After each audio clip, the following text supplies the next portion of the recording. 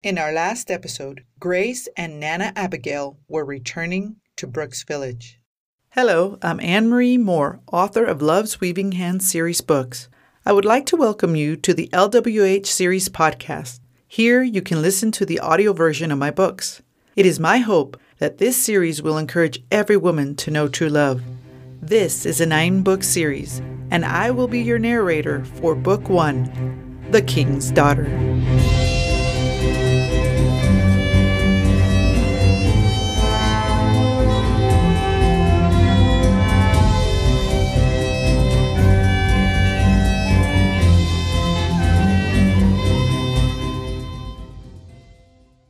Chapter 14.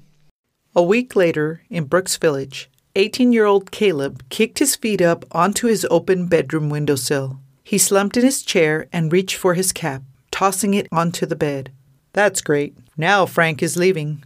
He spoke to himself. "And why not?"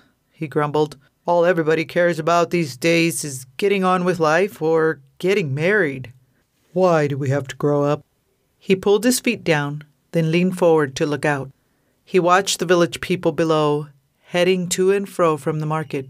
He saw a group of young ladies giggling together at the short wall by the market. That was Caleb and Frank's favorite spot for as long as he could remember. He fancied the young ladies' invasion. Many of the girls were pretty. Rumor had it one was interested in him. But none of these young ladies struck Caleb's fancy, at least none like Grace had. He shuddered at his crazy love for a girl that hated him and one he would probably never see again. "I wonder where she is now." How he wished he could take back the words he said that hurt her and drove her away. He stared at the people going about their business in the market.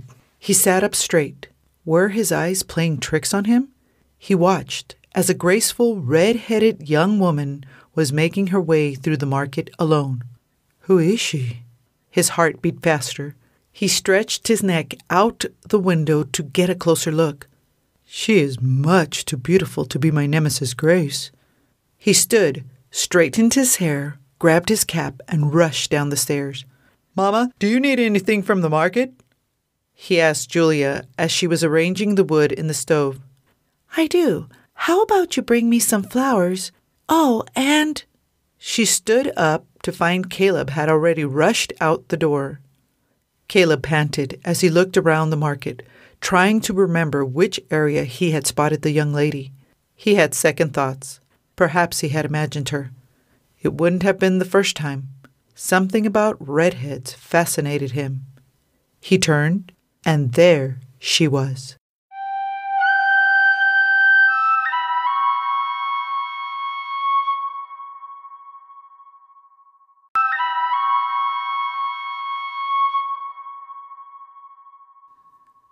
Similar to when Nana Abigail and Grace arrived many years ago, the people of Brooks Village waved and some whispered. Grace chuckled. "I wonder what stories will go around the village this time." "Wait, Grace," Abigail interrupted her thoughts. "Why don't you see if you can find some bread, and I'll get us some cheese and a few more items this way." "Yes, ma'am." Grace walked with her basket towards the booth where she recalled her Nana would send her to buy bread as a child. She smiled at the familiar face she saw. "Mr. Heights?" She spoke to the man behind the booth who gave her an inquisitive look.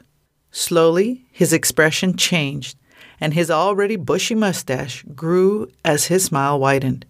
"Are my eyes playing tricks on me?" His jolly voice sang, and he reached out a hand to greet Grace. "Welcome back, Grace Allison." He peered out of his booth to look in both directions. "Where's your Nana?" "She went to buy some cheese." Grace pointed with her chin in the direction her Nana took. The man came out of his booth and instructed Grace to turn before him. "You're a lot taller than I remember," he said as he leaned forward and whispered, "and prettier, too." Grace blushed. "How's Mrs. Heights?" "Not well at all these days. As you can see," he pointed to the meager selection of bread. "She cannot bake like she used to. I fear the day of her passing is near, and the villagers will sorrow." "Mrs. Heights bakes the best bread." Mr. Heights nodded. "My wife enjoys her craft, but it saddens me to see her so ill." I will have to come by and see her as soon as I'm able. Please do. Here. Mr. Heights handed her 3 loaves. A welcome gift. Oh, you don't have to, Mr. Heights. Yes, I do, or my missus will not let me hear the end of it. Thank you. She took the loaves and placed them carefully in her basket, then turned back. She nodded greetings at the women she passed. She stopped at another booth to see the fresh-picked flowers and set her basket by her feet. You are new in Brooks Village, miss? The woman in the booth observed her. Not really, Grace answered with her familiar crooked smile. Then the woman's expression changed and her eyes widened. Wait a minute. Oh, my. Grace Allison, is it really you? Nancy, how are you? Look at you. Jennifer would be proud to see her little princess friend all grown up and ladylike. So different from how you used to be.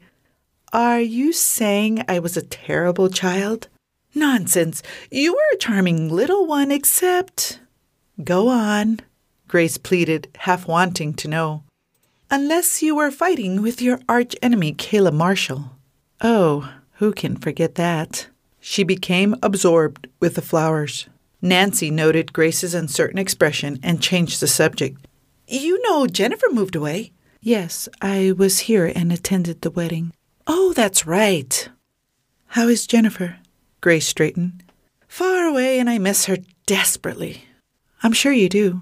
The 2 of you were the best of friends. Can you believe it? Nancy jested. My best friend ran off with the first man that swept her off her feet.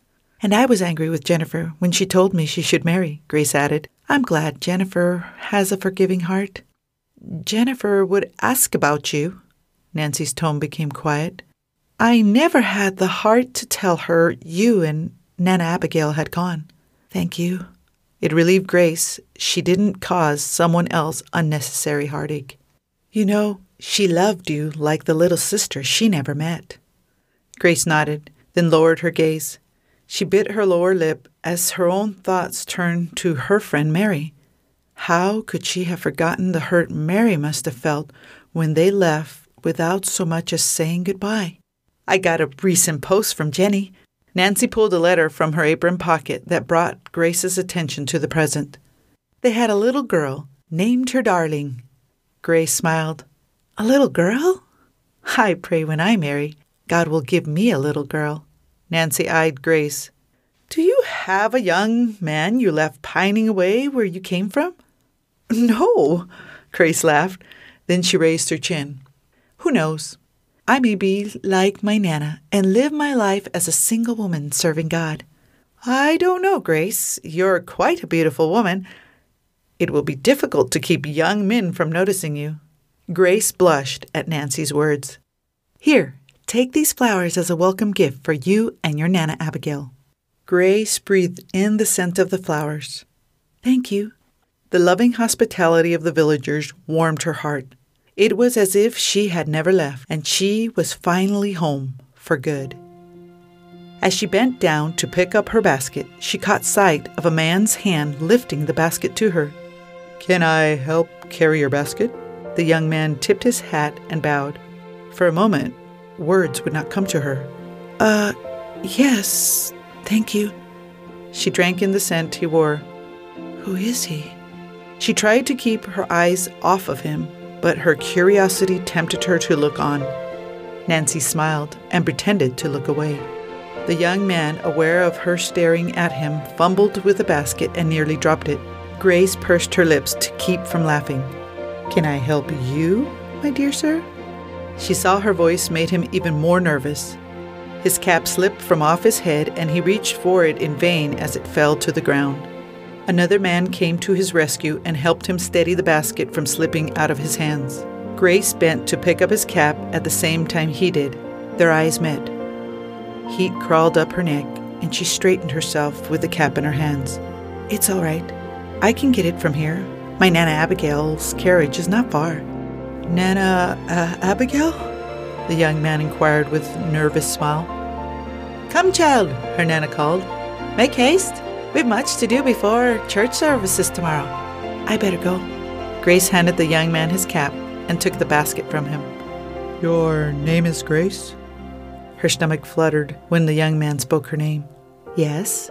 She gave him a warm smile. Then she turned to make her way to the carriage where her Nana waited. She turned back.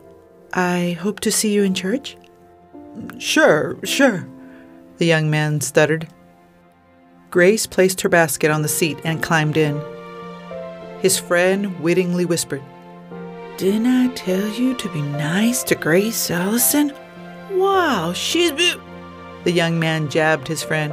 "Be quiet, Frank," he whispered back. Grace turned to look at him. He gave her a sheepish smile. Nana Abigail nudged the horse. "Oh, I didn't catch your name," Grace called as she and Nana pulled away. Caleb. I'll see you tomorrow." He ran towards his house, leaving Frank, who shrugged his shoulders at Grace, then followed Caleb. "Was that the Marshall boy with Grace?" "I think so," Grace chuckled as she turned to face forward. "The same boy you vowed to be arch enemies with?" "Oh, Nana, that was a long time ago, and I was wrong for being so angry with him." "I'm glad you've repented of your attitude towards young Caleb. Regardless, I want to remind you not to be getting into fights with him." "Nana!" Grace laughed, then turned to look in the direction Caleb had run. She smiled dreamily and whispered to herself, "I don't think I would want to fight him anymore."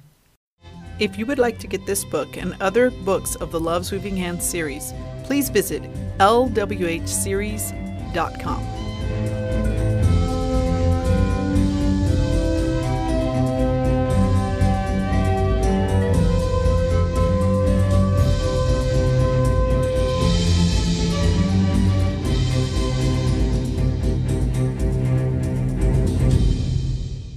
Love's Weaving Hands series books and audios are copyright by Living Faith Publishing, LLC.